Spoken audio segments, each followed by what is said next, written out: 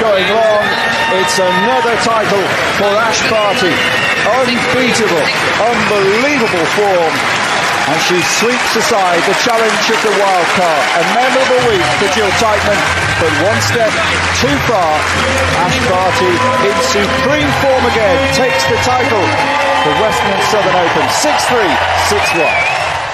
It was a dominant display by the Aussie. Her fifth title for the year, and Brett Phillips joins us. He is our man when it comes to tennis, thanks to B Solar, where you will never have to pay another expensive electricity bill. We'll learn more about better solar energy by visiting b.solar. That was conclusive, to say the least. BP, thanks for joining us. Yeah, thank you, Goss. Always nice to chat, particularly after an Ash Barty victory, which is becoming a very common occurrence, as we know. I mean, her year this year, just considering also how long she's been on the road for, and she's still got a bit more time before she comes back to Australia, I think makes it even better. Goss, and her tennis in Cincinnati this week was terrific. The first Australian woman to win, in 48 years? And, you know, certainly it's a beautiful foundation now for the US Open. That's the one she hasn't been able to win. It's the Grand Slam, which she's least performed, made the fourth round a couple of times, and, you know, she'll get more opportunities, but right now this is her best chance, just with the form that she's in and the way she's playing and just what's happening around her inside that top 10 and beyond. She certainly will start as the favourite and a huge chance to win the US Open. Yeah, coming into the US Open in absolute rare form, of course. Now, I don't want to put a downer on it, but she just let us all down at the Olympics. We were all so hopeful and everyone was up and about, and I don't know what happened. I'm still flabbergasted. Well, she just, I think, proved that she's human, Goss. You know, we can all have a bad day at the office, and yeah, that was extraordinary that day when she made something like 50 unforced errors, which is very unlike Ash. I mean, she plays a style of tennis where some errors are going to occur, but as long as you've always got that winner's tally outdoing the unforced error tally, because she does go for her shots and she plays with small margins at times, which the good players do, and they have a great ability to paint the lines and get into corners and make life so difficult to return. There's going to be days when it just goes a little pear-shaped, but the good part with Barty is that any time she has just an ordinary performance or a bit of an off performance, her ability to reset in the next tournament or in the next phase of tournaments is outstanding, and that's why you have faith in her, and that's why she's the most consistent of all the players right now. I mean, she can just step up and sort of put that behind her. Her and Craig Tyser, I mean, she'll always describe her game as good as we see it, but she'll always describe it as a work in progress, and she's always trying to fine-tune, get better.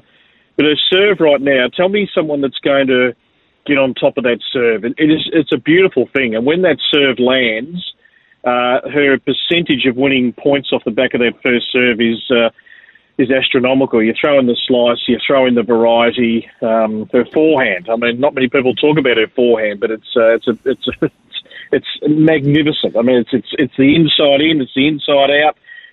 She can go cross court down the line, and it's not coming back. That's for sure. We're chatting to Brett Phillips thanks to B Solar. We're talking tennis. As I was preparing for this quick chat with you about Ash Barty, she picked up a lazy $357,000. And then I saw the men's equivalent in Cincinnati picked up $918,000. Yeah, look, it's interesting.